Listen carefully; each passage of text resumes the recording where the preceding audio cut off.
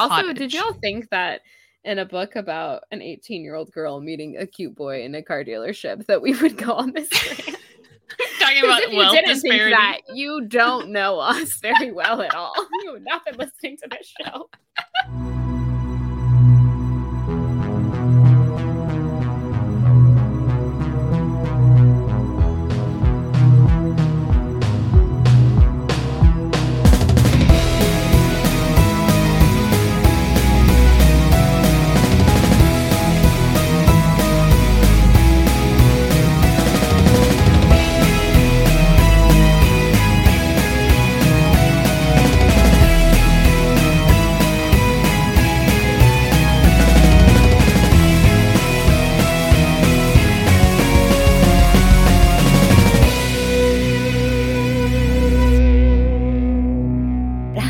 Everyone, and welcome back to Hate Spinnerbait, the podcast where we hate spinnerbait, but we love a zip coke, especially when you use that zip coke to hurl it at someone who has wronged your friend.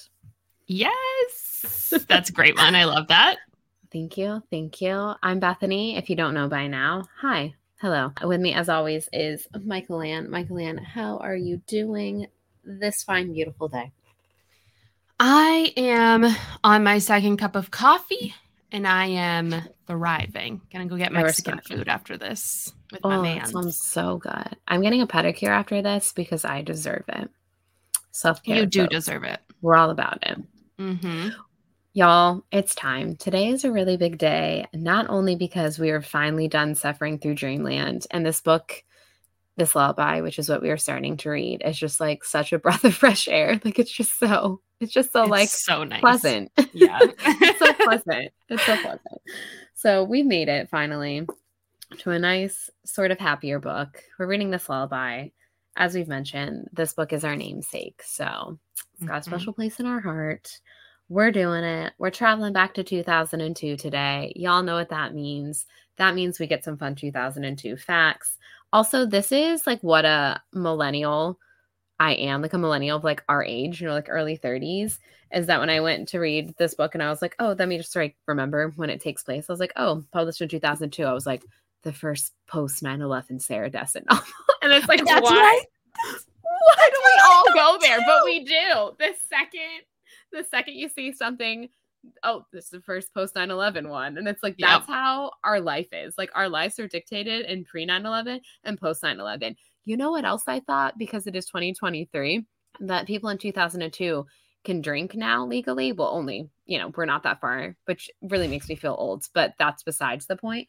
But yeah, so people from 2002 can start drinking this year. And again, my first thought was, wow, they weren't even born before 9/11. Like, why do I do that? Why does my brain go there?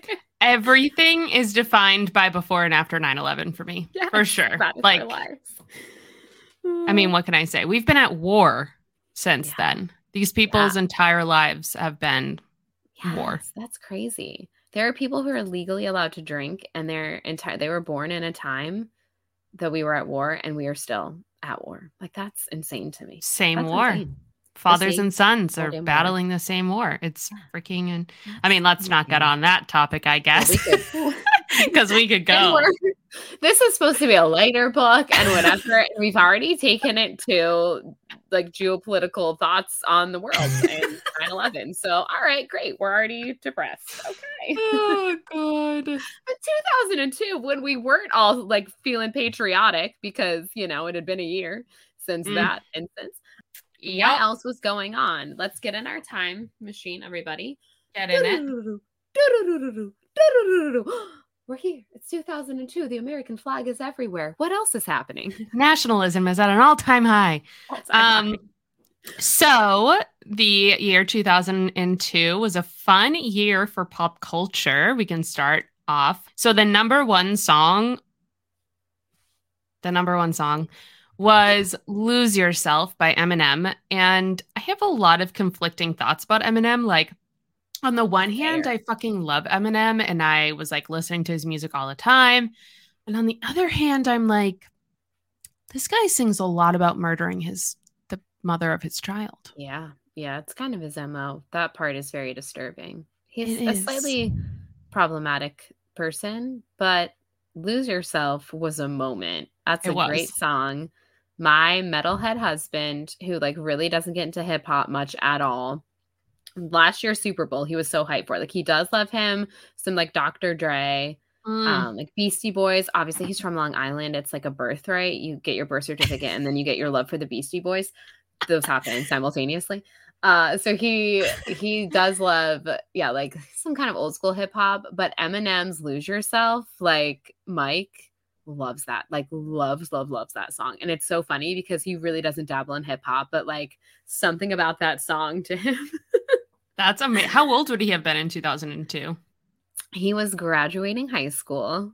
So he was a 18-year-old boy. He's literally Remy's age, essentially, because Remy has just graduated high school. So I thought of that too when I started reading this book. So yeah, he would have been like peak the right demographic for, Eminem's "Lose Yourself." It's so funny to think about, like, because I don't really think of Mike as like that much older than us. Like, I know that he is conceptually, but like, I've been working with him. You're married to him. Like, he's just like a guy. He's just like my friend. Yeah. But when you put it into perspective like that, like I was in the third grade in 2000. No, I wasn't. I'm sorry. I was in the fifth grade in 2002. Yeah. And he was graduating high school. It's like, he could have been like my babysitter. It's so crazy. I know. It's so wild. Like he really could have been. But yeah, when I think about it like that, it is very strange. And every once in a while, like, again, doesn't come up often, but certain times like this, when it's like, yeah, he was 18 years old, graduating high school, Lose Yourself was really hitting him at the time. You're like, oh, I was in the fifth grade. That's so weird. I guess, no, wait, depending. Yeah. I mean, I graduated. Can you graduate? You know what I mean? They kind of say you graduate elementary school. My last year of elementary school was 2002, and I would have started like sixth grade in like the fall of 2002. So yeah, that's right. Mm-hmm. I was in, I left elementary school 2003. Yeah, that makes sense. I still have my like fifth grade field day t-shirt. It's huge. They gave me like an adult extra large, so it still fits me, and I wear it all the time. That is, you know what? I love that. I love that. Look at that. One fun fact, and we've already gone on a tangent. Okay. Second thing. So some other big songs that are a little bit more, I guess, relevant to our fan base. 1,000 Miles by Vanessa Carlton. Oh, so good. A classic. Skater Boy by Avril Lavigne. Another classic. And can I just say, this is another tangent, but can I just say that I went on a like deep dive onto the Avril Lavigne has a body double conspiracy theory where like the real one died and then there's this new one, and it's very convincing. That is a fascinating. I've never like completely fallen down that rabbit hole, but I've seen certain things about it, and I think I easily could fall down that rabbit hole if I started looking into it. I was like, I don't know. So now I always like, I don't take it super seriously, but I always will distinguish pre-body double to post-body double Avril Lavigne. So like girlfriend, post-body double. Skater boy, pre-body double. Yeah, this is pre-body double Avril. Funny, my funny skater boy story. Well, it's not really my story, but the fact that we were reading this lullaby where the mom gets remarried a lot. My friend, her dad has been remarried twice, I think. And so his second wedding, she was around, obviously she was alive, and because, like she's our age, and Skater Boy was a big thing. And so they, in lieu of a speech at his wedding, they did like a take on Skater Boy for like, which is just so like, you had, oh my God, like, whatever, 10 to 12-year-old daughter, and you're getting remarried in 2002, she would do some kind of take on Skater Boy. And I will always think of that when I think of this song now. So I wish I could see that. Katie, I don't know you. No, I've met Katie, right? At your wedding. You've met Katie. I've met you before once or twice, and I would like to see that video. Please send it to me. Thank you. Yeah, it's pretty legendary. I wish I could remember like any of the remix, but it's very funny. Oh my God, I love that so much. So next up, A Moment Like This by Kelly Clarkson. Our first American Idol winner, y'all. What a time. I was super into it. We all watched it live. Mm-hmm. I voted. I wanted her to win. No offense, to Justin. Did you see the Kelly and Justin movie? Did I see the Kelly and Justin movie? Can we talk about her skirt made out of ties? Iconic. Yes. And I've never stopped thinking about it. You're like, do I still want one? Maybe. Every day.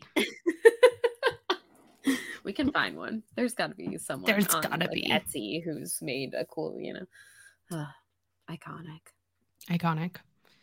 Yeah, I voted for Kelly Clarkson. I texted in me and my mom. I think we went, if I remember correctly, me and my mom and my sisters went to, they toured. Yeah, they did the American Idol tour, and we went to that, I'm pretty sure. If we didn't, then I watched it on TV or something. But absolutely amazing.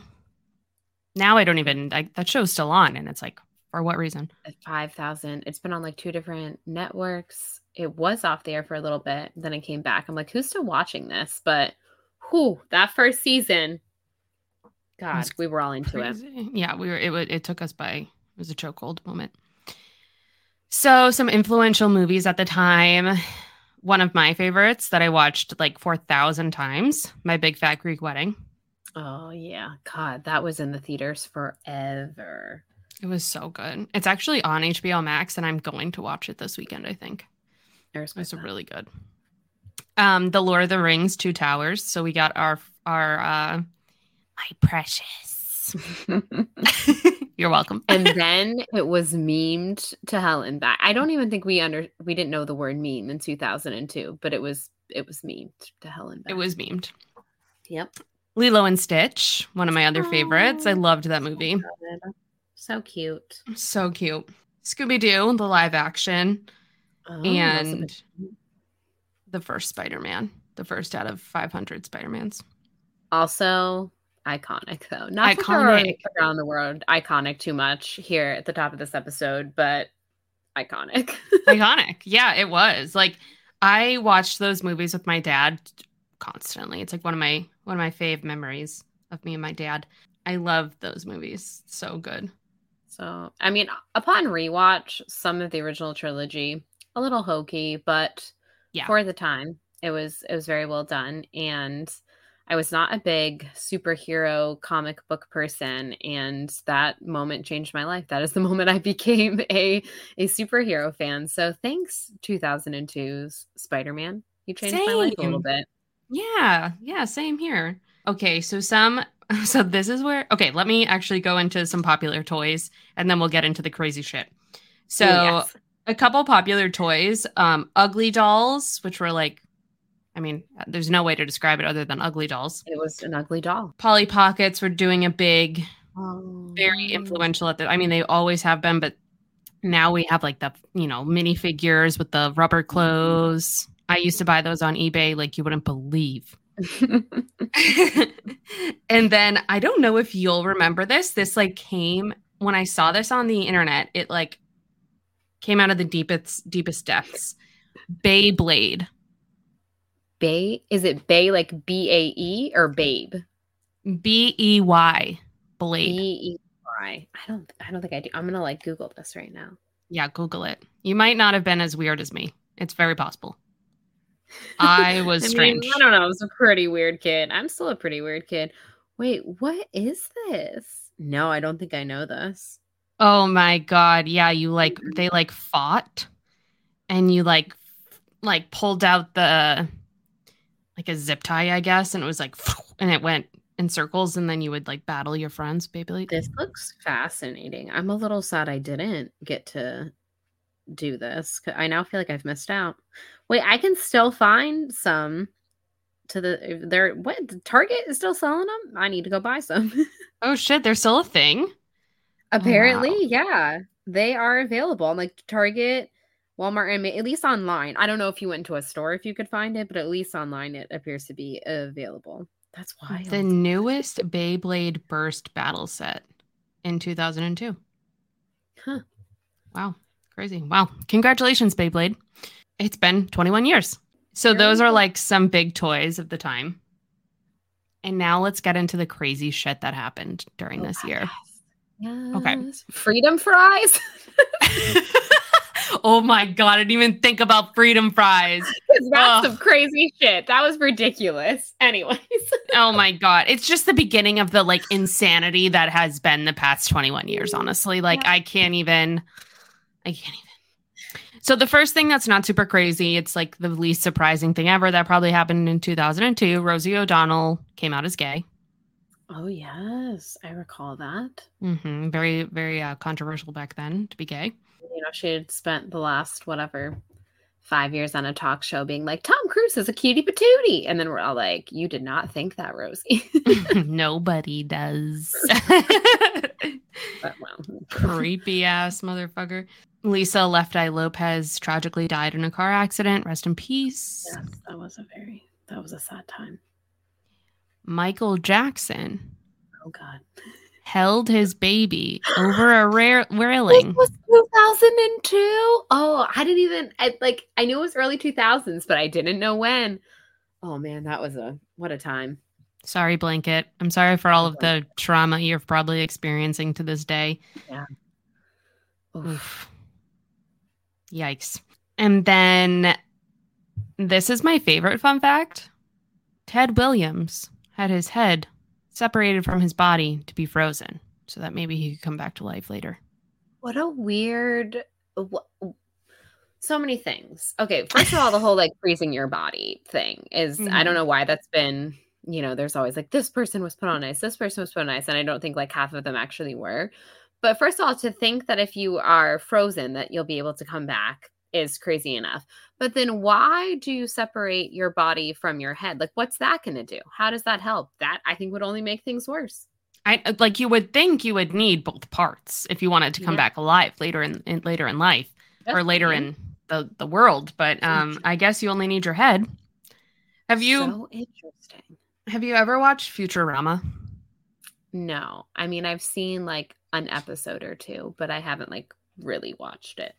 I watched I think like a couple seasons. I'm not sure. It's like one of Andrew's favorite shows, so I remember watching it at one point.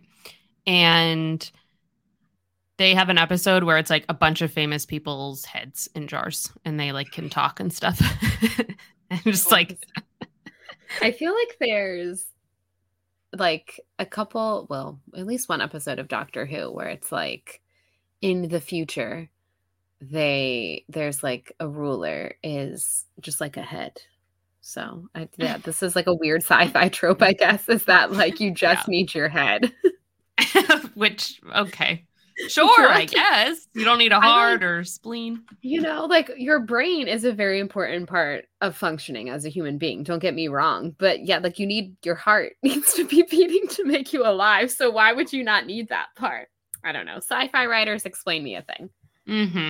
Please give me the lore.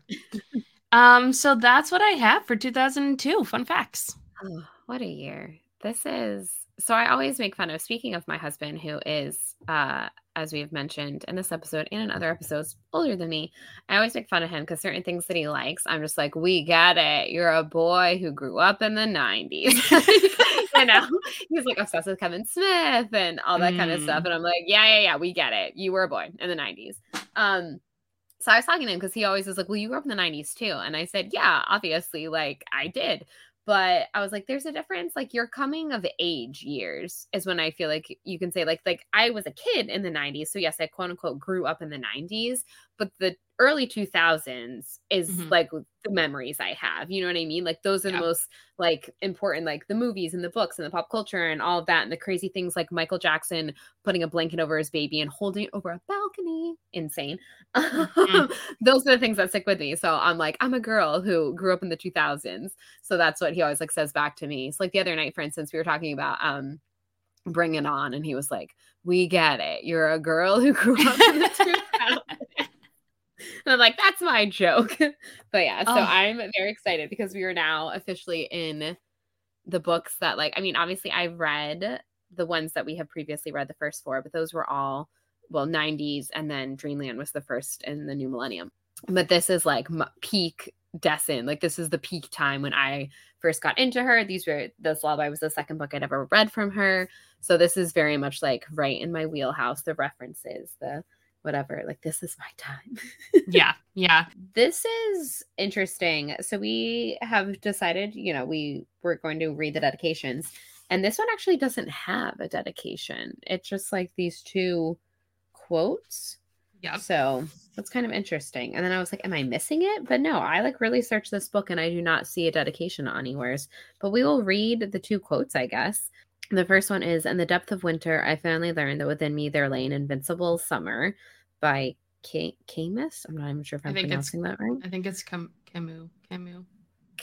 Something. I think I'm not sure. That's an author and that's just his last name. I was right. Albert. I can say it in my head, but then I try to say it out loud. Do you ever have that disconnect? Yes. All the time. Albert Camus. That sounds like it's probably correct. I'm certainly not going to tell you you're wrong because I don't know how to pronounce it. This is another situation where there's a reader like, come on, guys. Come on. Are you serious? I'm that person sometimes where I'm listening to something and I'm like, bleh, and I just like yell it out. And I'm like, oh, how do you not know that? So I'm sure people are doing that to us all the time. All the time. And I'm sorry. But also, how much fun am I making your drive right now? I can't pronounce it and you're sitting there in traffic and you're yelling it out at me. So really, you're welcome. Also, join our Discord and you can just let us know how you pronounce it. Yeah. It's $3 a month. You can just yell at me for real then. Yeah, that'd be great. This book is basically set in the span of like 4 months. It's in the span of the summer between Remy graduating high school and going off to college. So we start the novel in the first month of the summer, which is June. Mm-hmm.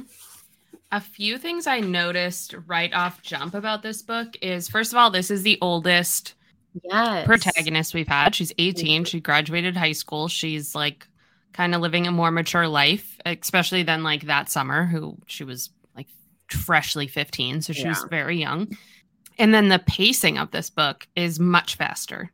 Yes.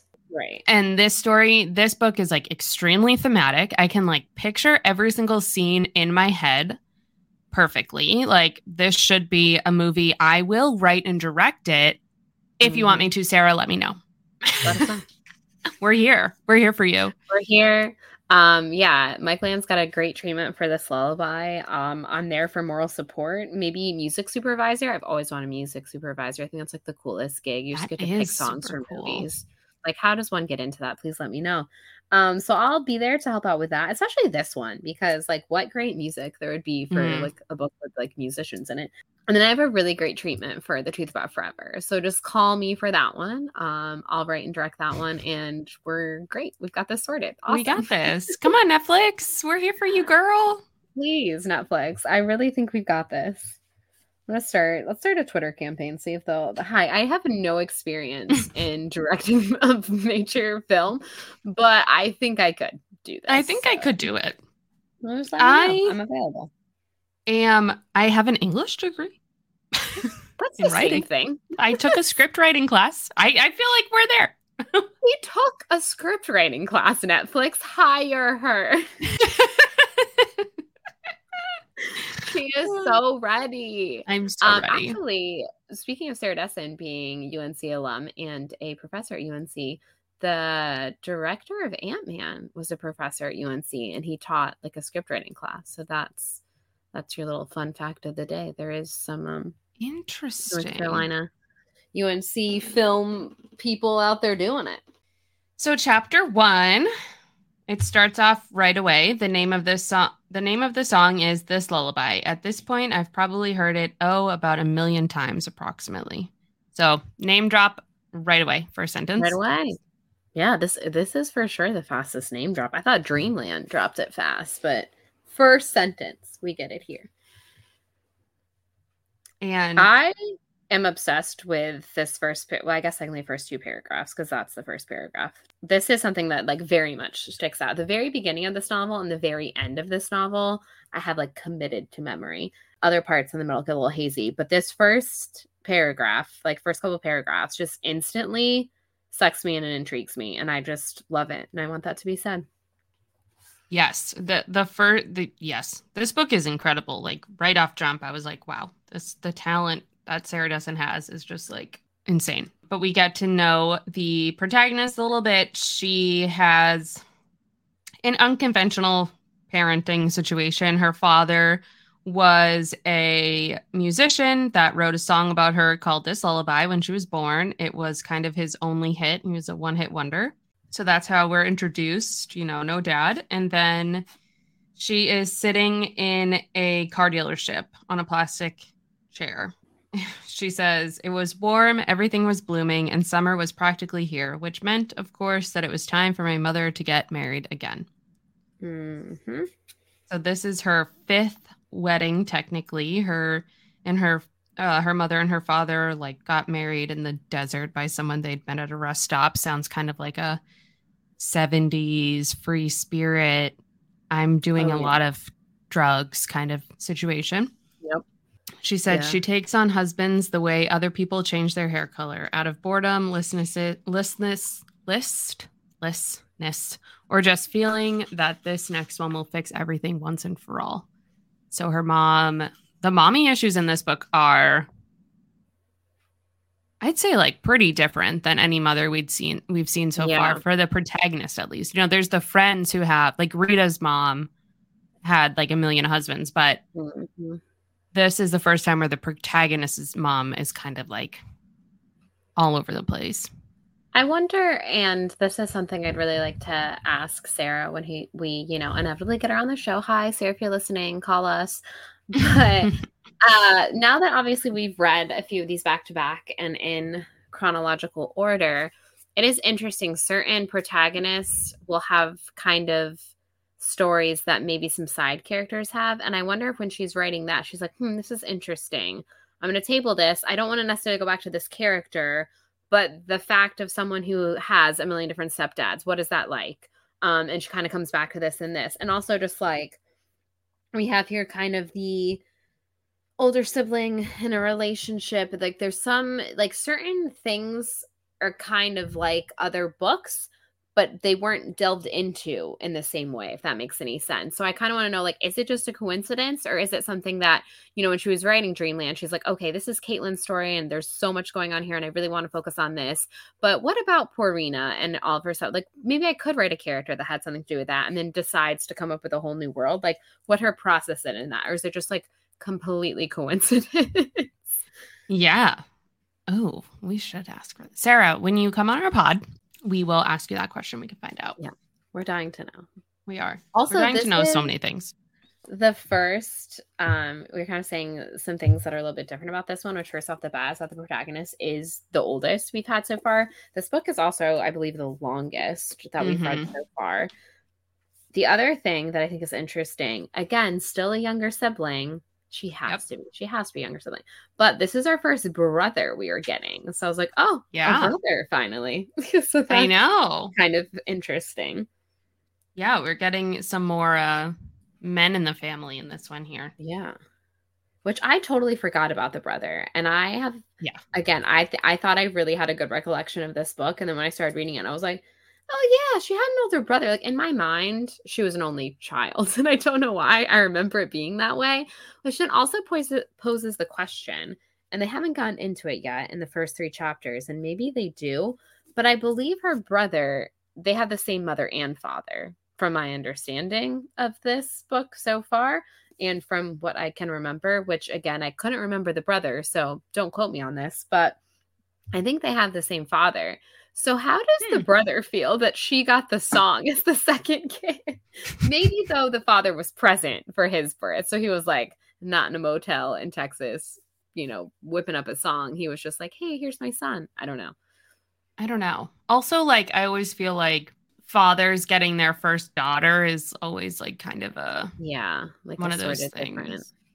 This is the patriarchy. Yeah. Yeah. All that kind of stuff. You would write your daughter a sweet song and maybe not your son, which is kind of bullshit, but that does just seem to be the way it goes in actual famous occurrences of men writing songs about their children. It is always about a daughter. So I guess that just tracks. Yeah. It's that weird thing. It's also that weird thing of men showing affection to their sons is considered creepy. I don't know if you saw this I'm like very online, I feel like, but I saw that Tom Brady posted a picture of him like cuddling with his son, and people on the internet were like making it really weird and like sexual, and they were like, Ew. "Ew, this is so creepy." And I'm like, "That's his No, it's son. just Like, normal. this is the This is the most problem." normal thing Tom Brady has ever done. When he was making out with his former football coach, sort of strange. I mean, hey, unless they were like into that. What? But okay, not really. But just when he was on the Patriots, like him and Bill Belichick, like it literally always looked like they were like kissing each other when he'd like go over the sidelines, like after like a big like, they won a game or something, won the Super Bowl. So everyone just used to joke around that he was like making out with his football coach or whatever, which again, there would be nothing wrong with that except for power dynamic, because that's technically your boss. And I believe both of them were married at the time, so that would make you a cheater. But if you just wanted to hook up with your football coach, right on. I mean, go for it. Besides those false things. But yeah, Tom Brady's a weird guy, don't get me wrong, but him like loving on his children is not weird. Like that's normal. Like we'd probably have a lot less issues with like violent men who don't know how to handle their emotions if more fathers were affectionate towards their sons throughout childhood. Yeah. No, just a thought. Just a thought. Boys need love and affection too, and like soft, tender, gentle things. Like that's fine. Obviously, I feel like it doesn't need to be stated, and yet sadly, it very much needs to be stated. Right. Like the way that you are nurtured as a child should not be dependent on your gender. Yes. It just doesn't make any sense. 100%.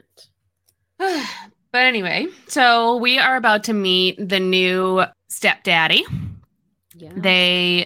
He is the owner of a car dealership. And she says he was the first car salesman, the second Gemini, the only one with money of his own. Which I love. I did like that. The second Gemini. That's the part that cracked me up. Me too. Has very good humor so far. I will say, like, I have been cracking up quite a few times. Yeah, the main character has such a strong voice, and she's so like sarcastic. And yeah, I was like, I've never related to a main character as much as I relate to Remy. I feel like, even though my parents have been married for 50 years. In rereading this, I was thinking of the different like Sarah Dessen protagonists, and like I think there's like a little bit I can relate to in all of them. And I was thinking, I was like, Remy, there's definitely some things I feel like I can relate to with her, but also Remy is the one like I wish I could be. Like I just love how like assertive she is and like cool and kind of no nonsense. Like the way she's about to handle her first meeting with Dexter, I was like, I wish I was that like, I don't know, like willing to stand up for myself at 18 as she is. So I was like, God, she's so cool. She is. I know. I wish I was more like that. Well, I don't know when I became like that, because I remember like now and in the past like 10 years, I feel like men are mostly like scared of me. I mean, I can back that up. I think that's true. Yes. So clearly you've gotten there. I feel like I've gotten much more like assertive with stuff and like sticking up for myself. But yeah, I don't think I was like that good at it when I was a teenager. So rock on for people that figure that out that quickly. Yeah, my niece is like that, and she's like 13, and I'm like, hell yeah, girl. Yeah, she says here, she's talking about how they met, which was when Remy's mom wanted to buy a new car because Remy had just bought herself a new car, so she was like jealous or something. Kind of a weird dynamic there that we'll get into more. But so they met because her mom is kind of like flighty, kind of like just has a flair for the dramatics and is like, I'll take this car. And Remy is more like, no, we're going to talk to the salesman. We're going to get the price down. We're not going to just take the car at the face value. So she's talking about how she was talking to the salesman, asking him direct questions, which made him nervous. He kept glancing past me at her as if I was some kind of trained attack dog she could easily put into a sit. I'm used to this. It's like right off the bat, we're seeing that she's basically her parents' parent. Mm-hmm. And has been. It says here, I am my mother's business manager, therapist, handyman, and now wedding coordinator. Lucky, lucky me. which I was Mm-hmm. like, oh, yeah, that's, which again is Yikes. a little bit of Scarlet from Someone Like You, where she seemed to be Mm-hmm. more the mom than her mother. And that's another thing that I was like, oh, was that like a concept that she really was interested in and was like, I want to revisit that, and then made this character? But yeah, we're getting a little bit of that, which we kind of gotten in the past. But because Scarlet wasn't the protagonist, because that mother daughter relationship wasn't the exact main point of the story, you didn't get into as much. So now it's like we finally get to really, get our hands dirty with it, so to speak. Yeah. Yeah, which I'm really excited about. I think this is going to be a really fun read. So, it's, you know what the worst part of this is being her mother's therapist. Yeah. There is like nothing worse than being a kid and having to be your parents like therapist. It's like Yeah. my brain's not even fully formed and you're dumping all this stuff on me. I don't know how to process or handle this at all. But obviously Remy figures it out.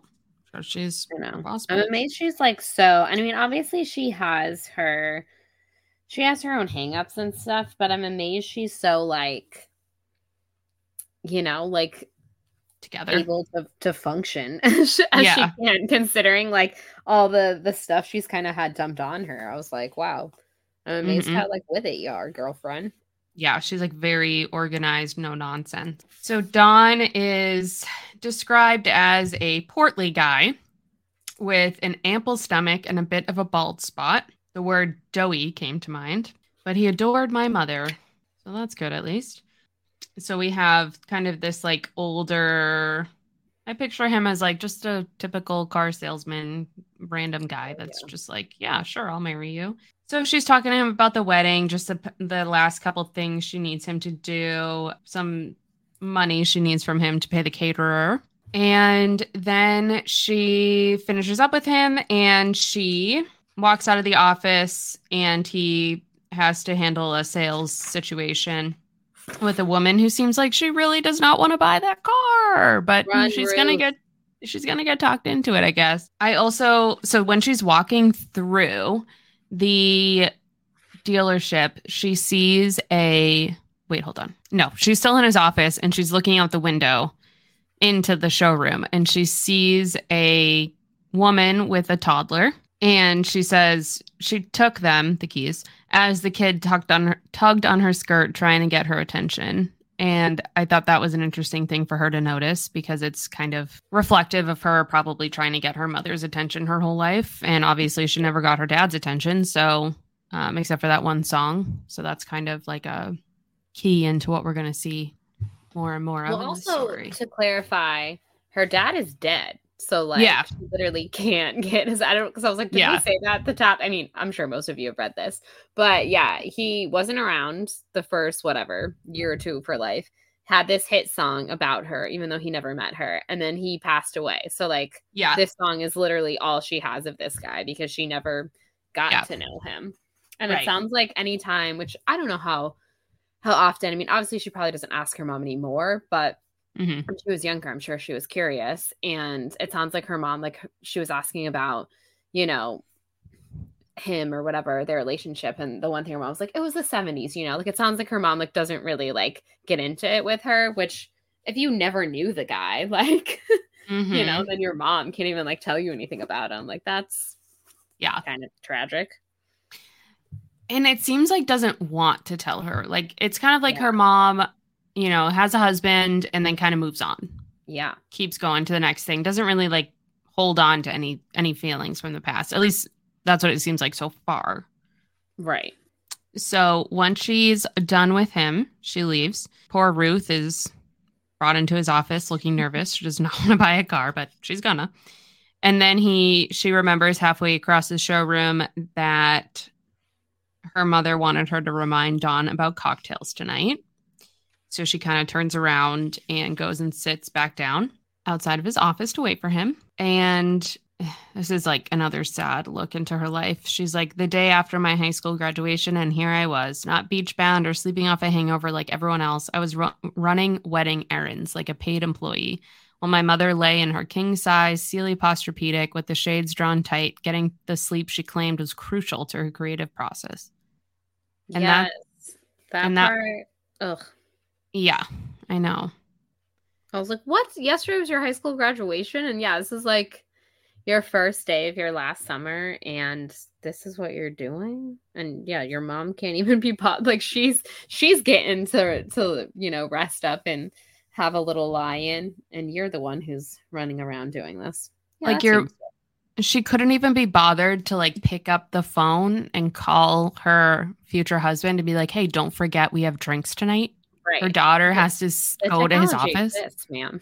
Right. You could easily. Oh yes. Could you just? I'm just envisioning this woman like laying in bed, being like, yes, and tell him about the drinks tonight. Yes. Just No, like you call him. in a luxury. Like that's what Yeah. I imagine. Like just the most dramatic thing ever. And she says, and that was all it took to feel it, that slow simmering burn in my stomach that I always felt when I let myself see how far the scale had tipped in her favor. It was either resentment or what was left of my ulcer, or maybe both. Like It's also, she's 18 and she's already had an ulcer. that's what I'm saying. Like she's so stressed out from taking care of her mom all the time that she got an ulcer. Like that's just oh. Zuko let out a little barky bark. He also is very frustrated about all this. Yeah, he is. He's like, come on, Mrs. Remy's mom. Come on, Barbara Starr. I believe that's her name. Great, thank you. I was like, she gets a name, I'm pretty sure, right? And this is when we meet Dexter. Yeah, so as we have our meet cute, as they call it in the biz. And this meeting is honestly very funny. I feel for Dexter. I think he is a great guy, and he's coming on a little strong, but also having been, Remy in this situation where you're just like, what the, like, get out of here. No. I also completely understand why she reacted the way that she did. Yeah, it's basically go ahead. It's like annoying how charming he is, because I want to be like, yeah, Remy, tell this guy to F off. But then I'm like, oh, but he's kind of funny. Like, he's kind of funny. Like he's like he's really likable. That's the thing. If he was doing this, like, because he was like trying to be charming and like trying to like if he was doing like a pickup artisty way, I'd be like, this douche nozzle. But I think this is genuine sincerity. Like, I just think that this is how he is. And he really did just see her across the showroom and is like, I'm going to shoot my shot. Like, I just think that's all genuine. And that's what makes it kind of like, damn it, I kind of like you, even though you're coming on like really hard here, dude. And you need to like calm down a little bit.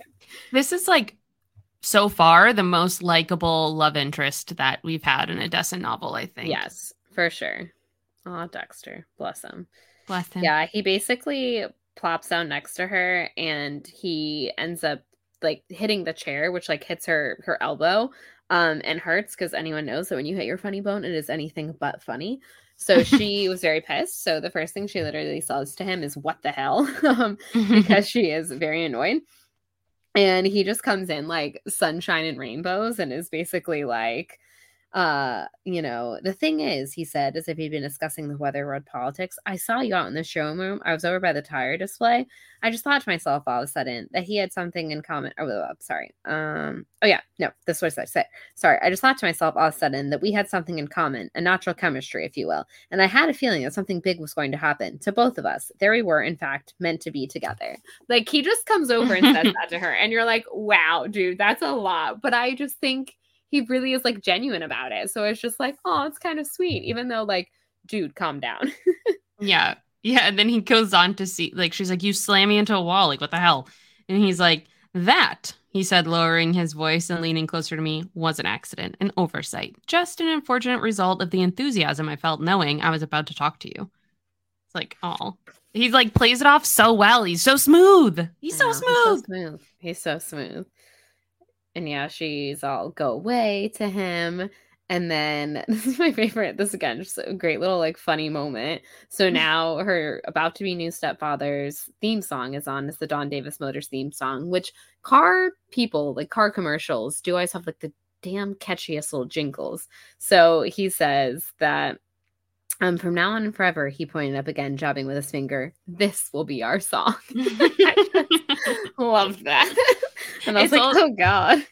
It's also funny because she's saying that the speaker was like popping as if close to short circuiting. And it was like hissing and like it sounds horrible. Like it doesn't even sound good. And he's like, this is our song. Yeah. I thought that was so funny. Like she is annoyed by the speaker and this dumb jingle. And he's like, this is our song. Like he's just like, he's just so like in the, romance of it all. And she's like, she literally says, oh, Jesus. Which, yeah, she is not having it at all. And then Dawn comes out of the office. So she tries to go like talk to him. And Dexter grabs her hand and starts writing his number on her hand. And she's like, whoa there, buddy. Don't touch me. I didn't tell you could touch me. Which, honestly, good point. Yeah. That I do think was a little too far. Everything else, I was with you on, Dexter. But you can't just like grab somebody's hand. That's not okay. And write on it. Like, whoa. Write on it. Like, no, too far. Too far. Yeah. But harmless, I guess. There wasn't a bad intention there. It was just a misstep. Right.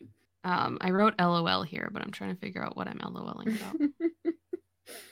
about. It's she sees him trying to get into the van, and every time he touches the handle, his friend drives a little bit, so that and it's just like over and over again. And I thought that was so funny. My brothers have done that to me before, but imagine like seeing this goofball who just hit on you, like shot a shot, go out to his friend's car, right? To, totally fucked with. Like that was a really funny scene. Yeah, like he just had this whole like smooth operator moment, and now he looks like a damn fool. It's just the timing of it is really great. We don't get like a ton of the bands so far in the first 3 chapters.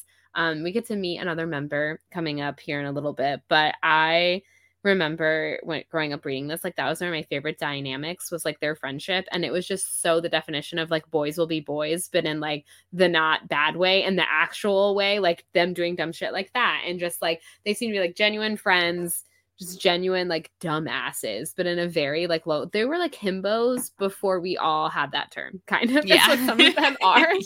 And I love them for it. Like they're just all very, I don't know, endearing to me. They are.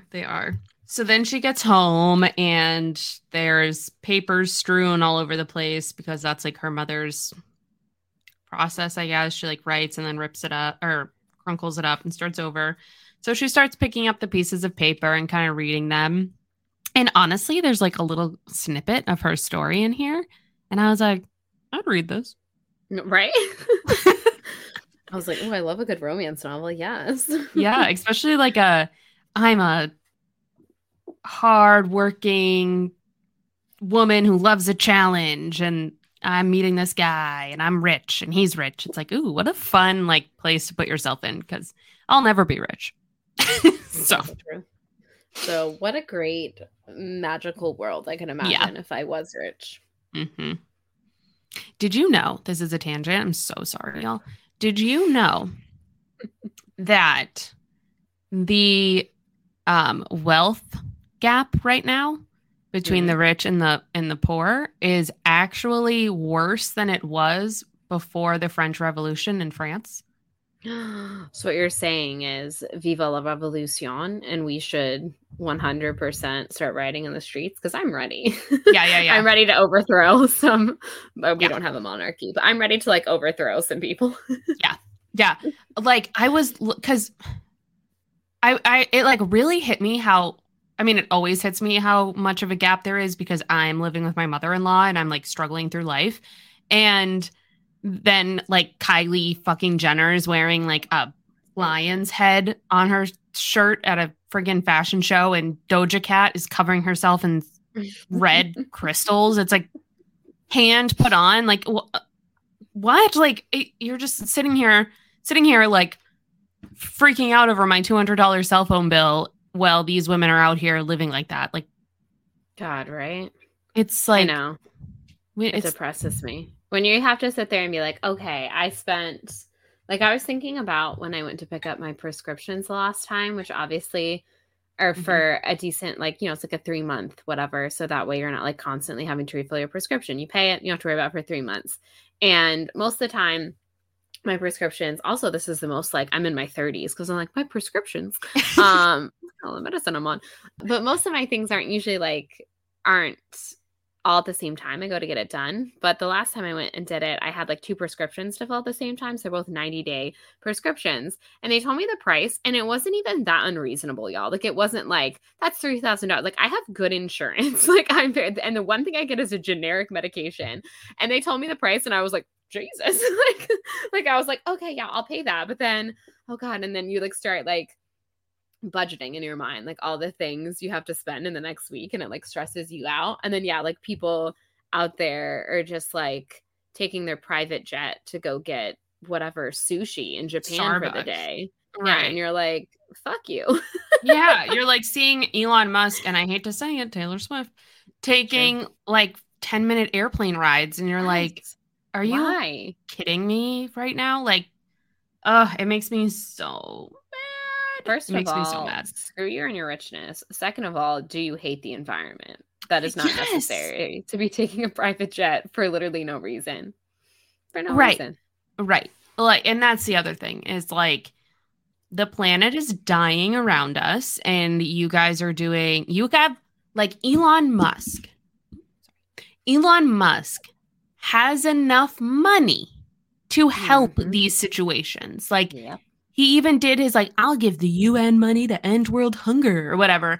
And that would have cost him less money than his stupid fucking buying Twitter cost. Yep. And he didn't do it. But he bought Twitter because he doesn't like that people can make fun of him. Can you imagine, like, having that kind of money, and instead of being like, look at all the good I could do with this money. Look at the housing I could provide people. Look at the food I could give people. I could provide clean. Again, there are people in this country that don't have clean water. Like, get the fuck out of here. And instead of being like, I can make sure everyone in this country and probably the world has clean water, you're like, I'm going to buy Twitter because I'm mad when people pick on me. Like, I can't fathom that. Like, I have very thin skin, but not thin enough that I'd be like, I'm going to pick that over ending world hunger.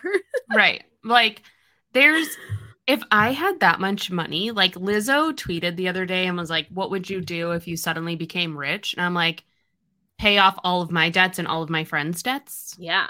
Like, my first thought is always like, I could help my sister, my middle sister, Sarah, worked very, very hard to become an occupational therapist, and she is really great at her job, but that put her in a hell of a lot of debt, because if you go into any kind of school, especially anything in the medical field that you're going to need more years in school, it costs a lot of money. And my first thought is always like, man, if I like were to get any kind of lump sum of money, I would like pay off any debts that I had, and like me and like Mike had or anything. And then I was like, I would pay off my sister's student loans. Like, that'd be the first thing I did. And I was like, what a world we live in. Like, that's your first thought when you get a lump sum of money, is not like, I would go to Europe for like some extravagant thing. It's like, I just want to pay off my family's student loans. Yeah. I just want to pay off my debts and maybe buy my own house. That's I don't even need anything. Sure. Like 3 bedrooms max. Like, I'm not talking anything like crazy. Mansion. I'm talking like a standard house. Also, did y'all think that in a book about an 18-year-old girl meeting a cute boy in a car dealership that we would go on this rant? Talking about wealth disparity. That, you don't know us very well at all. You have not been listening to this show. I know. Also, it's like such a feel good, and I'm like, did you know the wealth disparity in this country? Again, twice we have been like, they're like, oh my God, this is going to be so much lighter. And then immediately I brought up 9/11, and now we're talking about disparity. This is really hard. This is supposed to be lighter, happier. At the end of the day, we are millennials, and our lives is our happy. Yeah, this is it's just what it is, people. Yeah. And also, again, like, I'm not saying I'm like a minimalist by any means. Like, I love shopping. Same. It's a problem, actually. And I do. But like, that's the thing. When I think about getting rich, it isn't like, oh, and then I could buy, like all these fancy designer brands. I'd be like, oh, I just like wouldn't have to budget for the next time I made my Her Universe purchase. Like, I could just go buy. Yeah. I'm like I need a new pair of American Eagle leggings so bad. And I'm just like, I don't know how to spend this $38 on these leggings. Like, I would just buy American Eagle clothing, and I don't need anything crazy. Right. And I would continue driving my little Honda Civic. I would just buy like a newer one every, years or whatever, few years. Yeah. But I wouldn't suddenly be like, I need to go buy I don't know, like a Tesla or something, I would just be No. like, First of all, do you want to blow up in the middle of the fucking highway? No. Exactly. And I will say, I had a Honda Civic the entire time I was living in Florida. I love my Honda Civic. I traded it in for a Honda CRV, and I continue to love it. Hondas are great. This is your I sign. will never buy something that isn't a Honda, I think, for the rest of my life. Like, once you go Honda, you don't go back. Remy drives a Honda Civic. She's a smart girl. Oh, she's a smart girl.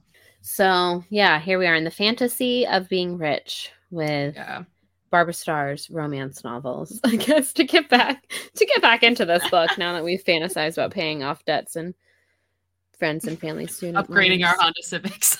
Yeah. I just want everyone to know, if Michael and I ever become rich in a time where we could just, upgrade our Honda Civics every 5 years or whatever. What a dream. What a dream.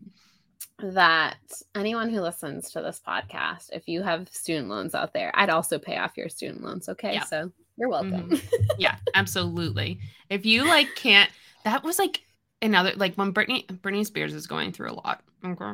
But yes. I remember during the 2020 pandemic, she was giving out money and stuff. Yeah.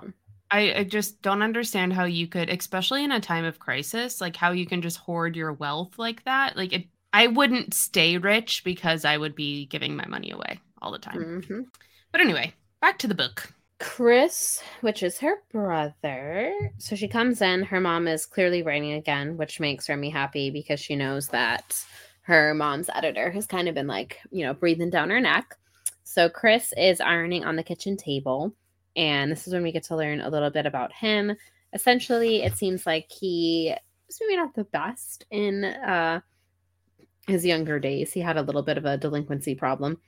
He had a few breaking and entries, which were plea bargained, 1 DWI, dismissed, and 1 possession of a controlled substance, community service, and a big fine, but just by the skin of his teeth.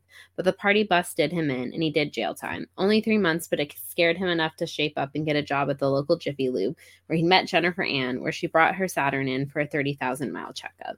So he's dating this new girl who seems like she's someone who has taught him new terms like networking and multitasking and smart casual. So she's, trying to she seems like a self-help, person who goes to the bookstore and reads self-help and is it seems like she read The Secret, and she was I'm going to turn into a great person and whatever. And she's trying to teach her brother kind of the same thing, I guess. So, so he went from being kind of a juvenile delinquent to now he's dressing up as smart casual to go to a dinner engagement or whatever. Yeah, it says here that that Jennifer Ann describes Chris's job as a multi-level automotive lubrication expert. Yes. And this whole section, I wrote, "Move over, Kris Kardashian. There's a new manager in town." This is some intense stuff. She seems interesting. I mean, I'm all about someone trying to I don't know, better themselves. I mean, I guess Chris is doing better than he was when he was serving jail time, right? So, absolutely. Good on you, good on you for that, Jennifer Ann. But she does seem like she's very type A. Yes, she's very stick up her ass, probably, but she probably gets shit done. I also want to mention that Remy is talking about how slow Chris is at ironing. He's just incredibly slow. And she says he was a really slow ironer, to the point that more than once I just jerked it away, unable to stand how long it took him to just do the collar. The only thing I can't stand more than seeing something done wrong is seeing something done slowly. And I've never related to something so much in my life. There is so many times where I'm just move. I just need to do this quicker and better. And I was yes, Remy. Yes. You're I feel that on a whole level, Remy. Spiritual level. I feel that in my soul. So we learn a little bit about they're kind of like growing up, and how essentially, obviously, her mom wasn't Barbara Starr, romance novelist, all the time. And again, even now, people probably think she's like made of millions, and it's like, no, she does well for herself, like obviously, but she's not. Where am I at? I just closed the book. So yeah, so we're going back to how we're learning a little bit about their growing up, and she talks about how that back in the day when they were like really not well off to do, that her mom was teaching at the local community college, which paid practically nothing, and they were living in a series of nasty apartments with names like Ridgewood Pines and Lakeview Forest, which had no lakes or pines or forests anywhere to be seen. And I underline that because, yes, why are they like developments and apartment complex like always name things like that, like Lakeview, Pine Forest, whatever, and you're like, there's not a lake, there's not a forest. And that just cracked me up. I was like, yes, thank you, someone said it. There are never any lakes or forests. Yeah, her mom always kind of had like expensive taste, and that's how we kind of learn how Remy got her name, which apparently was like a why can I never say this word, cognac, that it's like the name of a cognac that she liked, like an expensive one, which I think is a very funny, or well, actually, she'd only seen it advertised in Harper Bazaar, and that's how she ended up getting her name. But I thought that was hysterical because I was like, that's how she got her name. I like the name Remy. Right. Though. And her brother is named after her mother's favorite saint.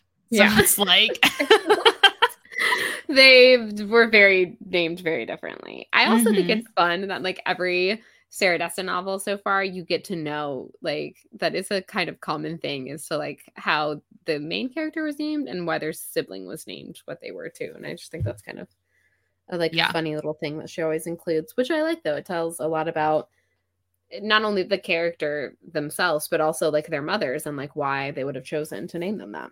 Yeah, and kind of like their upbringing and their family life. Yeah. She talks about how her brother and her used to bother their mother while she was writing. So her mother bought one of those like beaded curtains. And so whenever the curtain was down, they knew like, do not go near me, I'm writing.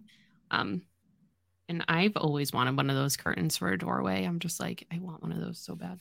I had one briefly when I was probably, bless another you. Sneeze. Sneeze count. Sneeze count, everybody. Someone give us an update on the sneeze count. But yeah, my sister Sarah and I, when we shared a room, we had one in our like bedroom door.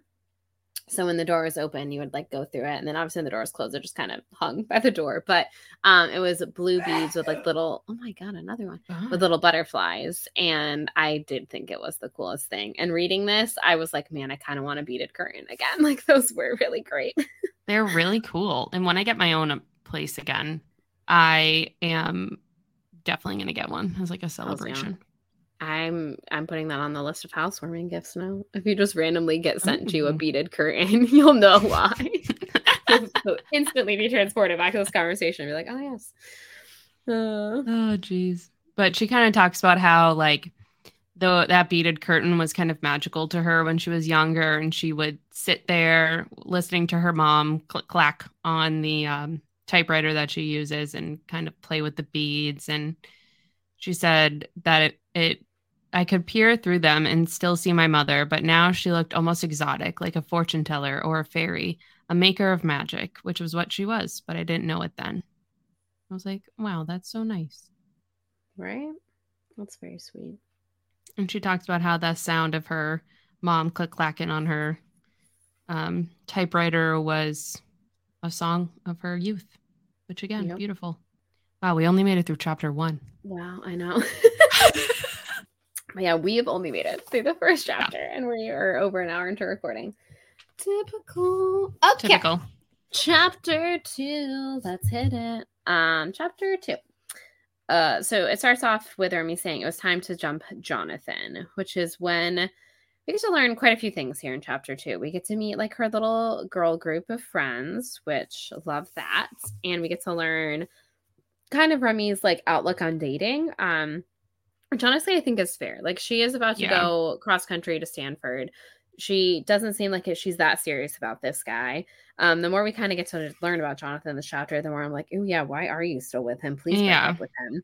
Yeah. And yeah, I mean, I think this is a common thing when you're ending high school, that unless it's like a very serious relationship where you're willing to give it a go long distance, it is kind of almost like, you know what, this is our last summer.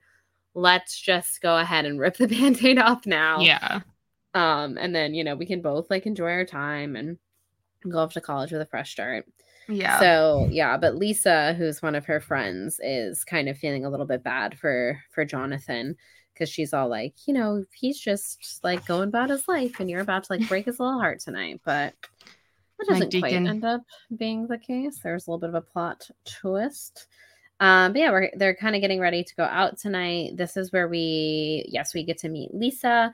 We get to meet Chloe and Jess. Jess is like the longest running of the friends. Not the longest running, you know what I mean? The longest relationship out of all the friends. Oh, geez, whatever I even said. So we kind of get to learn a little about their history. And this is where we also get to learn about their kind of tradition of meeting up at the Quik Zip. They get their nectar of the gods, as Remy calls it, which is either a Zip Coke or a Zip Diet Coke, whichever of their choice. And then they all kind of like meet up, plan out their night. And then it seems like they kind of all wind up back in the same place inevitably. So in this chapter, we're kind of just like getting ready to go out and meeting up at the Quik Zip, where we get to kind of meet all of the girls. A few things from this first couple pages. First of all, they're talking about Mr. Mitchell, which is a teacher who stares at everyone's boobs. What the fuck? Why is that so common? I was actually looking up the teacher from my high school who got fired for sending nudes to students on LinkedIn the other day, and I'm happy to report he does not work with children. That is a relief. And also she's talking about like her bedroom, and she says that my mother's house was usually in chaos, so my room had always been the only place I could keep the way I chose, which was in order, perfectly organized, everything where I could easily find it. So it's like she like requires that sense of control and that sense of orderliness. And it's because really, from my opinion, her mom is like so chaotic and their lives have been so chaotic, both romantically and just in general. And so she's like, I need somewhere where I can chill. Yeah. Like her room is the one thing she has control over in her life, which is pretty sad. Also, her and Jess kind of have this similarity. Well, in a way where they both had to grow up really fast. People thought Jess was mean, but they were wrong. Her mom had died when they were young, and she kind of had to raise her little brothers while her dad worked full time. And it says Jess didn't get to be a kid anymore. And I feel like neither did Remy. Right.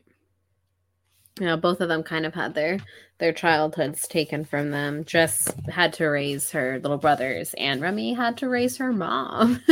Yeah. basically what it sounds like to me. Oh. So when we're at the Quik Zip, we meet one of her friends, Chloe. Yes. Who is fat phobic as fuck. She's so mean to Jess. She's like, is that diet? Like, bitch, watch yourself before you wreck yourself. So Chloe and Jess seem to definitely have an interesting relationship. And Remy was kind of discussing how the four of them, that essentially they seem to get along best when they're kind of like making fun of her in like a loving way. I want to be clear. But like Jess and Chloe, like Chloe seems to be actually like legitimately mean to Jess, which I don't respect. I'm like, be a little nicer, Chloe, with your fashion and your little airplane bottles of liquor or whatever, because your mom's a flight attendant. You could be a little bit nicer. So yeah, she was saying that, well, obviously they're all friends, that there's some interesting dynamics going on in their little group of friends. I also highlighted this. This is not like really an important character study on any of them, but she talks about how Lisa has a sweet tooth, and same. And she says that she was the only person she knew who could discern between Raisinets and chocolate covered raisins. There was a difference. Yes, there is. Okay. As someone who loves chocolate covered raisins and Raisinets, 100%. If you put a blindfold on me and I did a blind taste test right now, I could tell you what is a chocolate covered raisin. I could tell you what is Raisinette, and I could tell you what is Sun-Maid, which AMC, AMC, I love you, sponsor us. They AMC theaters, for some reason, that is what they sell. They don't sell Raisinets at their concessions. It's Sun-Maid, but I cannot find Sun-Maid chocolate covered raisins like anywhere out in stores. So I find that strange. But anywho, there's a difference between that flavor, the Raisinette flavor, and then like a generic chocolate covered raisin. So yeah, I'm with Lisa. Okay, Remy, don't throw shade. There is a difference. There is a difference. Also, I just realized that I've kept saying that this book is thematic, and I think what I'm really trying to say is cinematic. There you go. Yes, that's the word. Term that I think cinematic. You're looking for. Yes, both. I wrote it here. It's cinematic. Yes, it's everything. Yeah, Netflix. When this movie is made, I'm so excited to see like the quick zip and them like meeting up here. And just all of that. I'm into it. I'm super into it. Oh, so Lissa? Oh, is it Lissa? I think you might be right. I think I was just pronouncing it Lisa, but I think you're 100% correct because it wouldn't have two S's if it was Lisa. Yeah, I think it's Lissa. So she's had the same boyfriend for a while. She lost her virginity to him. They're going to college together. So she's going to go meet up with him at a burger joint, I believe. And the rest of the girls are going to go to the spot, they call it, which is basically a plot of land that Chloe's dad. I believe so, yeah. Yes, it was her dad when they got divorced. That was like the only spot that he didn't sell off. And there's just a trampoline out there. And so they go out there and they lay in the trampoline and it's like a cute little thing.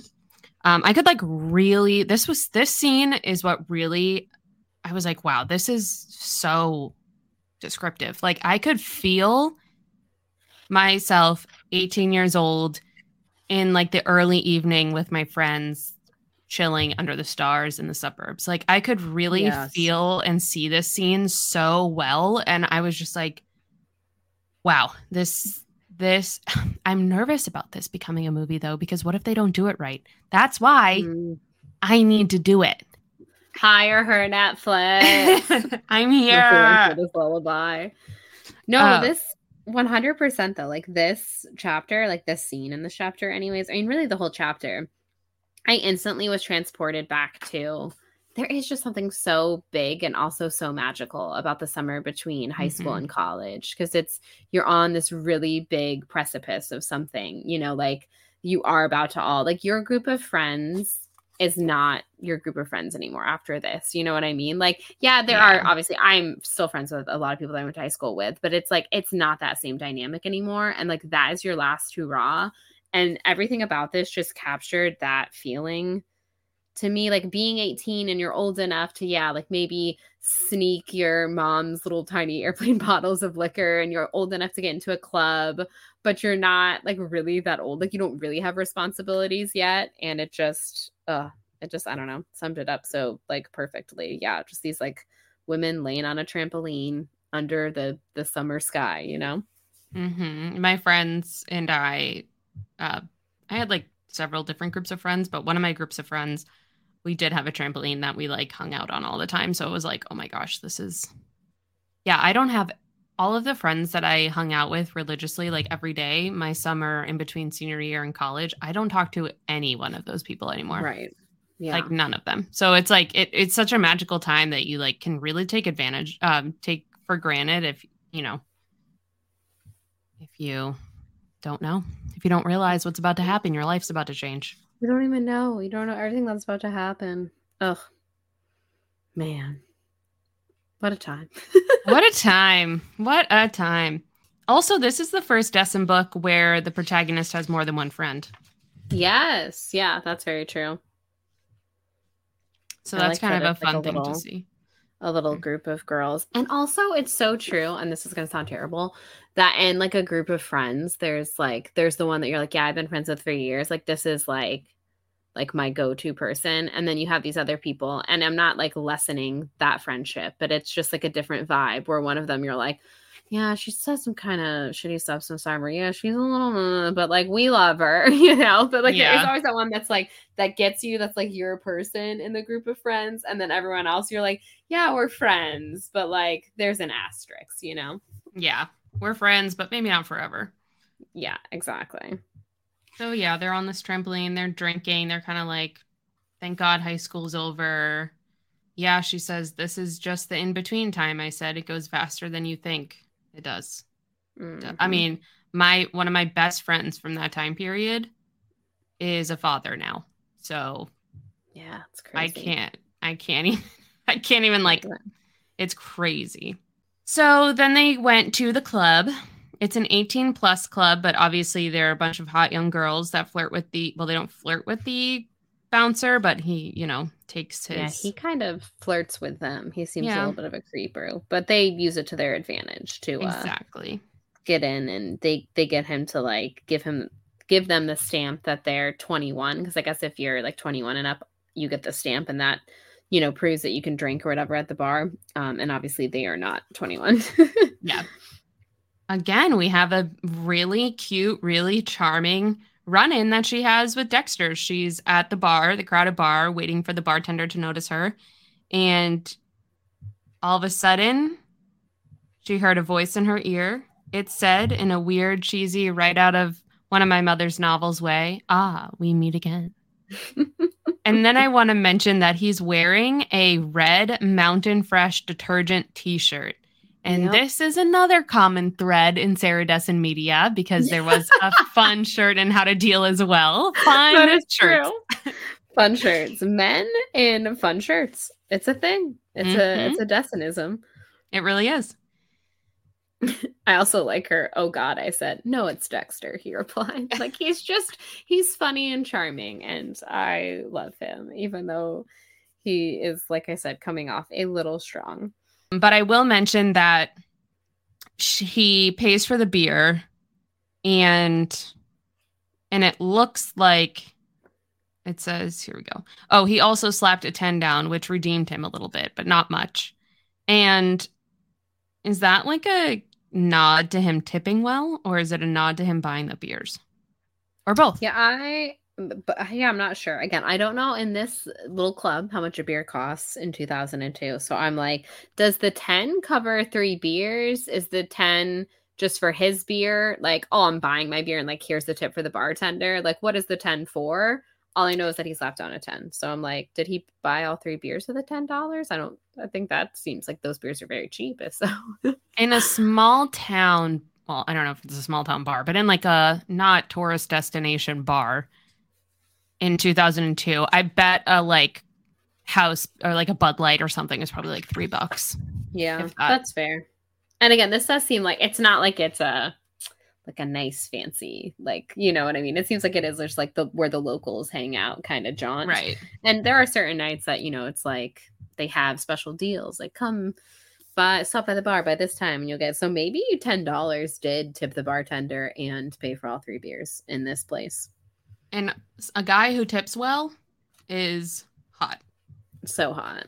Mm-hmm. Guys, if you want to know what is the most attractive thing, tipping well. It's very sexy. Well. Mm-hmm. We go out to eat and you tip 25% and that's it. That's it for me. I'm in love. I'm in love. So anyway, he like pays for their beer and then she tries to walk away back to her friends and he kind of follows her. And he's like, I'm in a band. And she's like, I don't care. And he's like, really? Chicks love guys in bands. And she says, first off, I'm not a chick.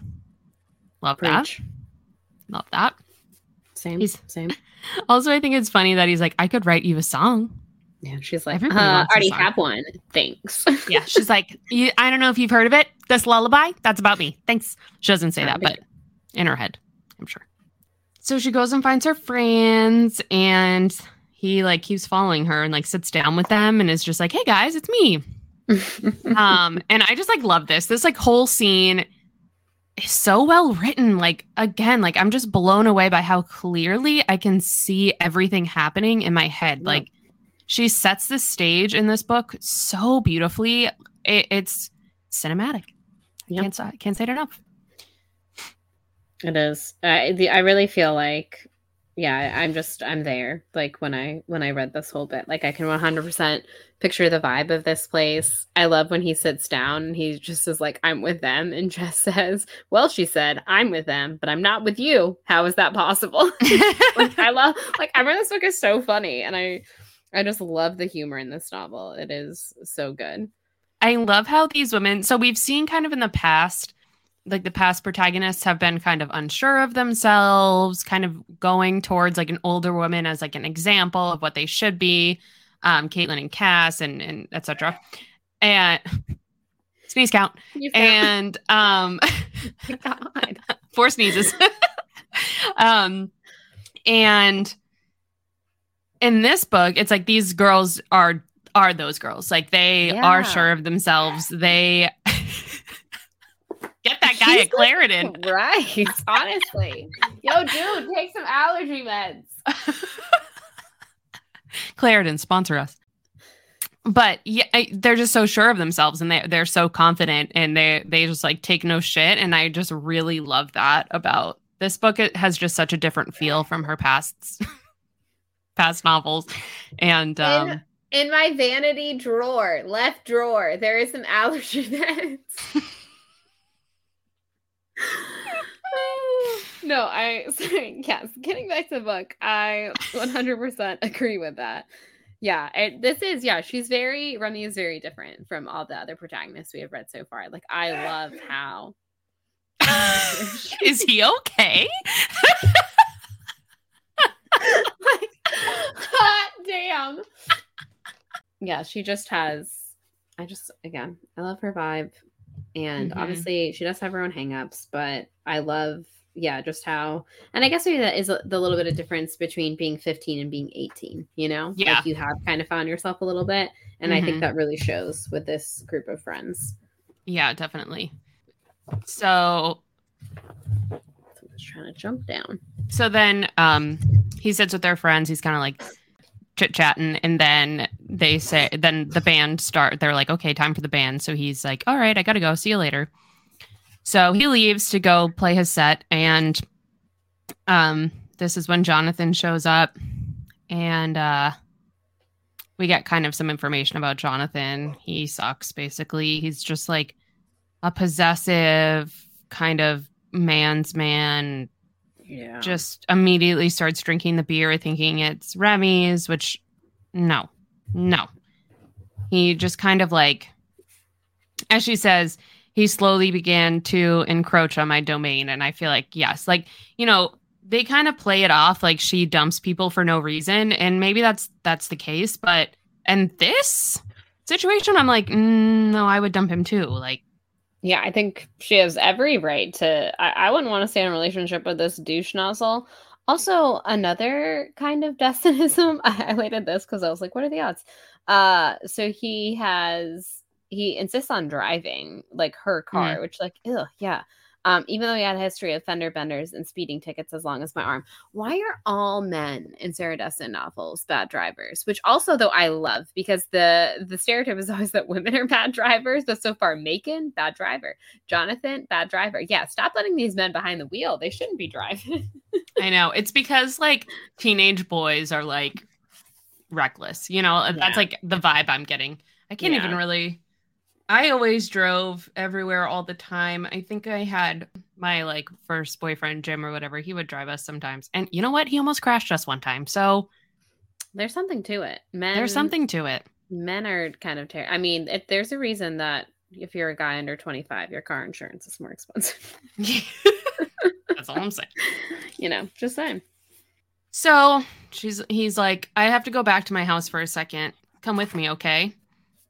And she's like, yeah. And it's kind of funny to me how, like, I don't know if it's just, like, my brain, but it's like, I can really only do, like, 1 or 2 locations. I can't keep hopping back and forth. Like, you're going all sorts of places. So also, and maybe this is the, like, living in Orlando in me, but yeah, like, how close are these things? What's the traffic situation? Like, I'd be like, no, I'm here. I'm going to stay here. But everyone is just like, yeah, so we meet at the Quick Sip, and then we went to the trampoline forest, trampoline, whatever. the piece of land with the trampoline on it. Now we're at the club. Now I'm going to go to Jonathan's house. And I'm like, Jesus, half your night is spent driving back and forth. But I guess, I don't know, small town North Carolina, maybe those things aren't that far. But the dream is like a walkable city. That is like my dream. I want to live in a walkable area. Yes. I want to be able to do this. Where I can just be like, boop, boop, boop, boop, and not have to like get back and forth in my car. Like, Jesus, yes, that is the dream. Yeah, so she goes to Jonathan's house with him, and he like starts making out with her right away, and she's like, okay, no, I can't do this right now. She's like, trying to break up with you, dude. We can't be having sexy times. So she's trying to break up with him, and then the phone rings, and he leaves the room to go talk on the phone. And when she's laying on his bed, she kind of like puts her hands behind the mattress and pulls out a pair of women's underwear that is not hers. So this breakup takes a bit of a turn. Yep. Plot twist. He's been cheating on her for a couple of weeks. Yeah. Yikes, dude. Yikes. Big yikes. Jonathan, you're an asshole. So she leaves. She's like, fuck you. She leaves and she makes it back to the club. So I guess we kind of get a good idea of how far away everything is. Like it took her 20 minutes to get back to the club by taking the bus. And if you think about how long it takes to just like wait for a bus, all the stops the bus takes, like 20 minutes really isn't that bad. It doesn't bad at all. So she gets back there and before she can even do anything or say anything, she gets pulled to the car because Lissa has also just been dumped and she is a mess. Adam basically was like, it's time for us to make the most out of our lives. I want to, basically sleep with other people is really what it sounds like. Yes. Yep. Which I guess is fair. That's a fair request. Like everyone is young. You're not, like why not live your life, I guess. Even though I do feel bad that poor Lissa got her heart broken in the process. It does sound kind of heartless because it sounds like they have been together for a long time and they had future plans. So to like switch it up on her like that, so out of nowhere, is kind of alarming. And there's nothing worse, as Remy says here, she says there is nothing so bad as the first time. And we've talked about this ourselves. Like your first love, your first heartbreak is really the hardest one. Yep. So then they went and got another round of zip drinks. Chloe leaves. And while they're driving home, they see Adam in a parking lot. Yep. And it does like piss me off that poor Lissa was like at the club in the car crying, and Adam is just like so unfazed by all of it. And I know obviously he was the heartbreaker and she was the breaky, but still, like, I've broken up with people and I'm not just like, and now I'm just gonna live my life. Like, it's still sad, but he is like very unfazed. Yeah, he's like looking really happy, which is heartbreaking because it's like you want him to be a little bit sad, at least fake it. And so they tell Lissa to stay down in the back seat and they drive by him and throw their zip drink at him, and it hits him in the head, spilling Diet Coke and ice in a wave down his back. Ugh, iconic. Yeah, I agree. He deserved it. I remember this vividly, too, from reading this when I was younger, because I remember being like, yeah, that's dope. Yes. Yeah, all the like Quick Sip stuff 100% stayed with me, especially them like pegging people with them that had done them wrong. And Quick Sip was also in Dreamland. Yes. Yeah, it has been mentioned, I think, in 3 books now. So it's definitely like a landmark in We have to Disneyland. Talk to that one listener who says that she has like a spreadsheet going. Yes. Girl, send me that spreadsheet. Yeah, I need to see that spreadsheet, truly.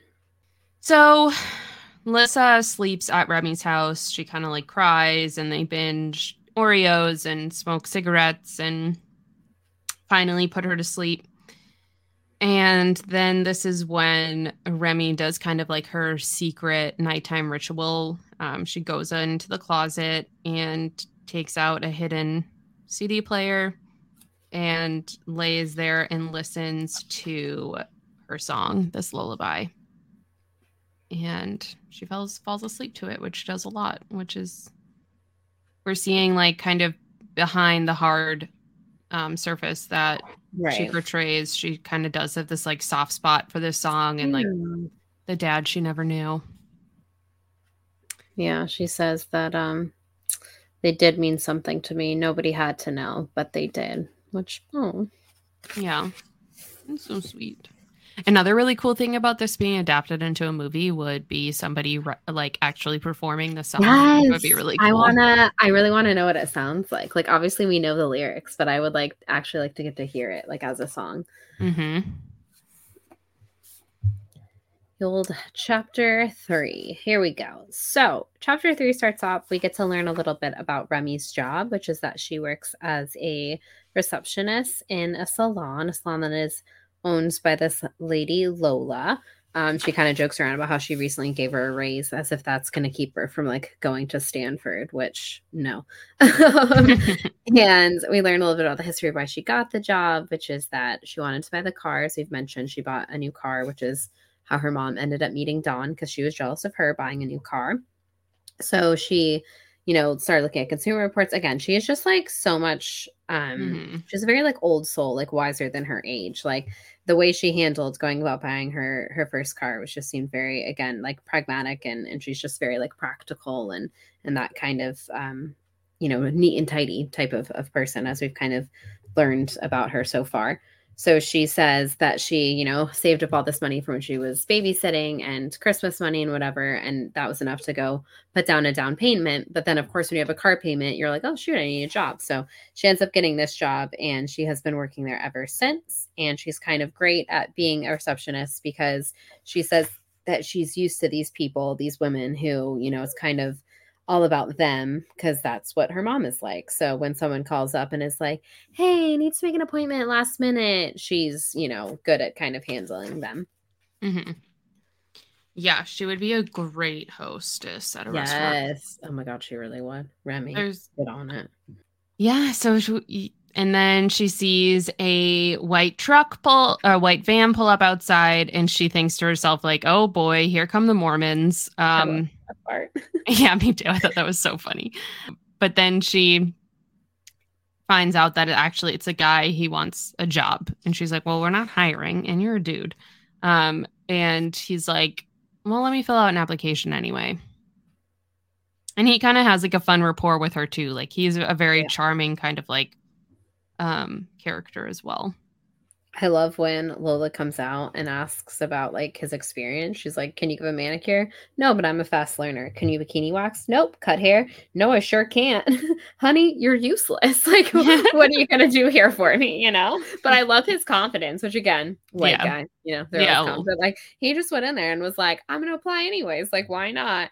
And it does work. Like he's so like charming and just sure of himself that Lola's like, you know what? Like you're no good to me, but right down the way in this little shopping center, there's a coffee shop and that person owes me a favor. So like that could be your shot. I also like that. So he says that they're musicians who've come down for Virginia for the summer and they're all trying to find day jobs. So yeah, so basically Dexter and this guy, they call him Ringo. We do learn later this is John, I believe.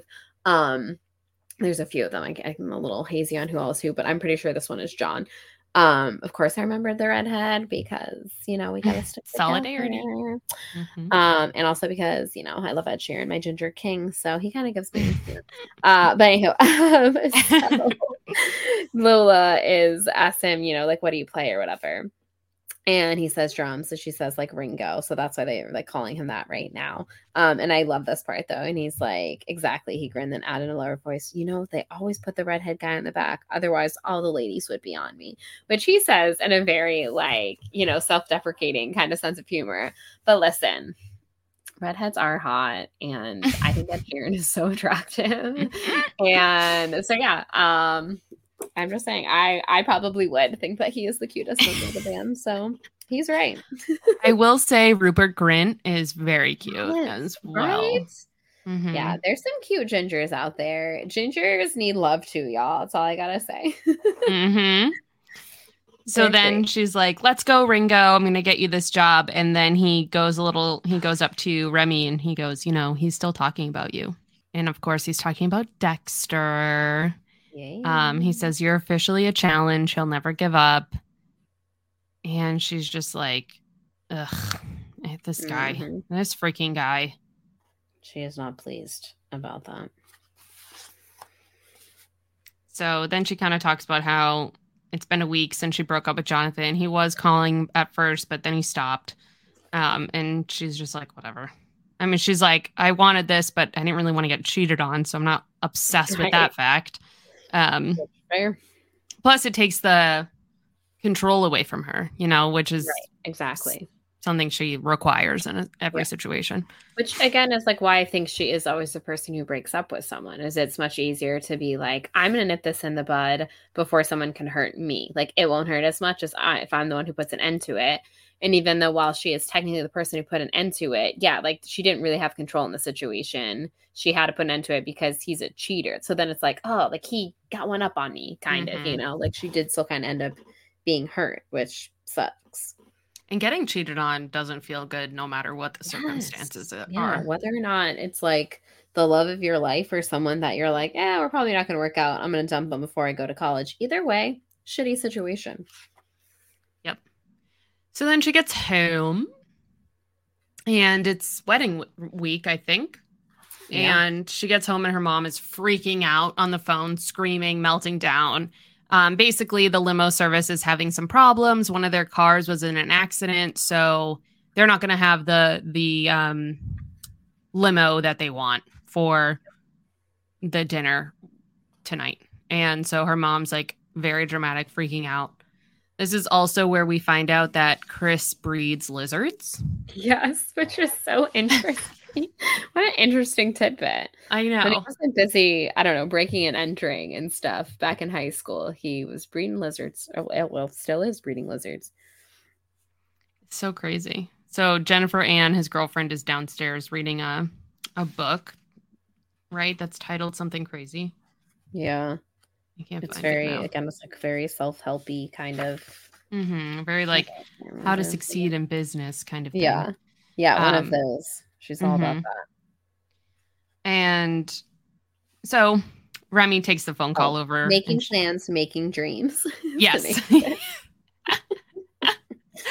Yeah. Love those. So she gets on the phone and she basically handles it. She knows the guy, Albert.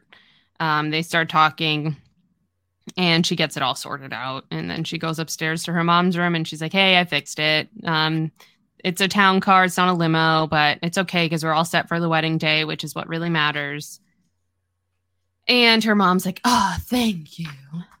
Very dramatic. Very, very dramatic. Which, again, it's just another example of like Remy having to sort things out for her mother. Poor Remy. Also, in that whole scene, though, I was like, your future husband owns a car dealership. Can you not like use one of the car, like, of all things, cars does not seem like it should be an issue for you here, Barbara. Right. Like, doesn't he have like car people that he knows that he can? Yeah. But it sounds like neither of them are doing anything and they're just letting Remy do everything. So basically, yeah. Nightmare. So she goes and hangs out in her mom's room while her mom's getting ready. Remy says that it takes her exactly 18 minutes to get ready. So she knows she has some time to vibe, which is so funny. Like, wow. I know that she has it down to a T of exactly how long it will take her to get ready as well. Cracks me up. Oh, I love that. So then she's kind of talking to her mom and her mom's like, this feels real this time, permanent, don't you think? So she's saying like her mom's basically like, it feels real this time. And Remy basically says that they do this all the time. Like it's every, like, not the first time I've heard this one. Yeah. And Remy says here, I had no illusions about love anymore. It came, it went, it left casualties or it didn't. People weren't meant to be together forever, regardless of what the songs say. I would have been doing her a favor, dragging forth the other wedding albums she kept stacked under her bed and pointing at the pictures, forcing her to take in the same things, the same people, the same cake, champagne, toast, first dance poses we'd be seeing again in the next 48 hours. Maybe she could forget, push those husbands and memories out of sight and out of mind, but I couldn't. So her mother's like love life has really affected her negatively, because obviously. Because obviously. Yeah. Like, you know, the love that your parents show you when you're growing up is kind of like your foundational understanding of love. So the fact that she just like goes through husbands over and over, it's like, so Remy's kind of disillusioned. She's not a big romantic. And then she says here, sometimes I thought if she could read my mind, it would kill her or both of us. Yeah. Ouch. Oof. Yeah. Oof, that's a tough one. That's a tough one. I like when she talks about, I'm so sorry, everyone, for my husband's insane sneezing in this episode. But she talks about how basically the ceremonies are like reunions for these people now. So yeah, it's like her mom is the only one who kind of takes it seriously, and everyone else is just like, you know, I'm like losing my train of thought. Like maybe we just discussed that and I don't even know. So I'm sorry if we did, but I'm so distracted by his sneezing. But anywho, so yeah, just massive oof on all of this. And I can't imagine just having to have that conversation with your mom over like this time it's going to be different. This time we're going to be happy. And you're just like, yeah, I've heard that before, you know, and having to, yeah, not like dampen her happiness. Cause you like, don't want to be like mean to your mom and like make her feel like, you know, she's, you know, like wrong. But yeah, having to like keep that to yourself, knowing deep down that like, yeah, this one's probably not going to work out either, Mom. Also, can you imagine planning and throwing a wedding more than once? Jesus Christ, no. That seems like actual hell. That would be my version of hell, I think. I am so like everyone's like, "Oh my god, how's wedding planning going?" And I'm like, I wish I could have hired someone to do this for me because I'm not about it. I'm like 6 months out, almost 5 months out. It's going to come to the day and I'm going to be like, yeah, I still don't have all the things I need. But you need a Remy. Like her mom is probably okay with doing this because like she says, she picks out the fun bits. Like she picks out her dress and the flowers, which actually flowers is kind of stressful, but fun overall. And then like Remy does everything else. So it's like, yeah, of course her mom is okay with getting married multiple times because she hasn't had to do all the annoying, god awful parts of it. Right. Yeah.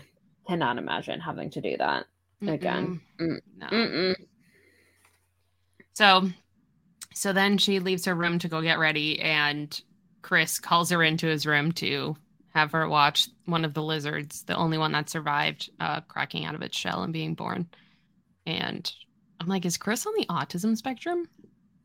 You know, maybe. Also, and we can discuss this more because we've only read the first 3 chapters and we have gone pretty long. But people that I have some potential theories about, and again, I can't remember like little small details, but I'm like, is Jess queer coded or is that just me? Am I the only one picking up on that when they like talk about like everyone dating and how basically she doesn't? And I'm just like, is she not dating because she just like, whatever, doesn't have the time? Or is she not dating because she would like to be, you know, like it's 2002 and it's North Carolina and maybe she doesn't, like maybe Jess is about to go to college and like become her best self, you know? That's all I'm saying. She kind of seems queer too because she's like kind of like a tough bitch.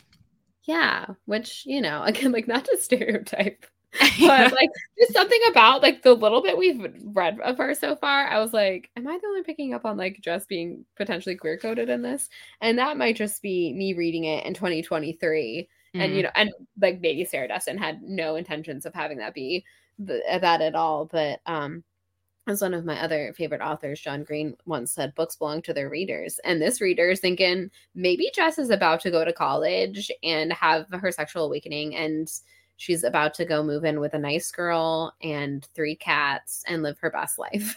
Yeah. Oh, I like that for her, actually. So that's so nice. That's just what I'm headcanning, but I don't know. Another woman that kind of like helps her continue to raise her brothers and stuff. Oh my god, I love that. Right? Like so cute. I love that. How cute would that be? I'd be happy for Jess. I'm just saying. So me too. That's just things I've picked up on. Yeah, her brother.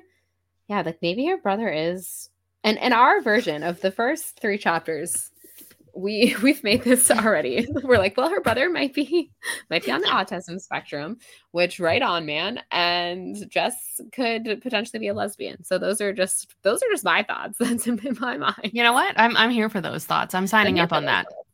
I like it. I like it so far. We like Dexter. We love Remy, even though we feel bad for her for having to shoulder all of her mother's crap. And yeah, I think Jess is really going to thrive in college is what I'm getting down to here, or whatnot. I don't know. Did they say she was going away to college? The rest of them, it was like they kind of we know where Remy is going. I don't really know what's going on with the other girls. I assume that they're probably Lissa is staying local. She's going to the local college. Oh, that's right. They did say she was going to the local university. She was supposed to go with Adam, but now obviously they're kaputs. I don't know what's going on with Chloe and Jess, but whatever they're doing. I bet Jess won't be able to go because she's probably still of her brothers. Right. Poor Jess. She deserves to get to go off and have her sexual awakening. No. You know what? She's still going to, no matter what. She's going to end up happy in the end, so it's good for her. She is. All right, guys. We did it. That's the first 3 chapters. We're here. We're in 2002. We're living our best lives. And I can't wait to see. We're only in June, the beginning of June. So I can't wait to see what the rest of the summer holds, because I'm 31 and my memory's already going. So I vaguely remember. I mostly remember what the summer holds, but there are bits I certainly don't. I'm very excited to keep reading. And we will discuss a tentative schedule and release that shortly here. It's probably already going to be released by the time that we post this. That you are listening to this. But this is one of our longer ones. So this is probably going to be 4 or 5 parts, honestly, because Dreamland was 4 parts and it was much shorter. So prepare for, I hope y'all love this lullaby, because you're going to be hearing about it for a few weeks. Facts. Thanks for listening, everyone. We'll see you. We'll talk to you next week. We'll talk to you later.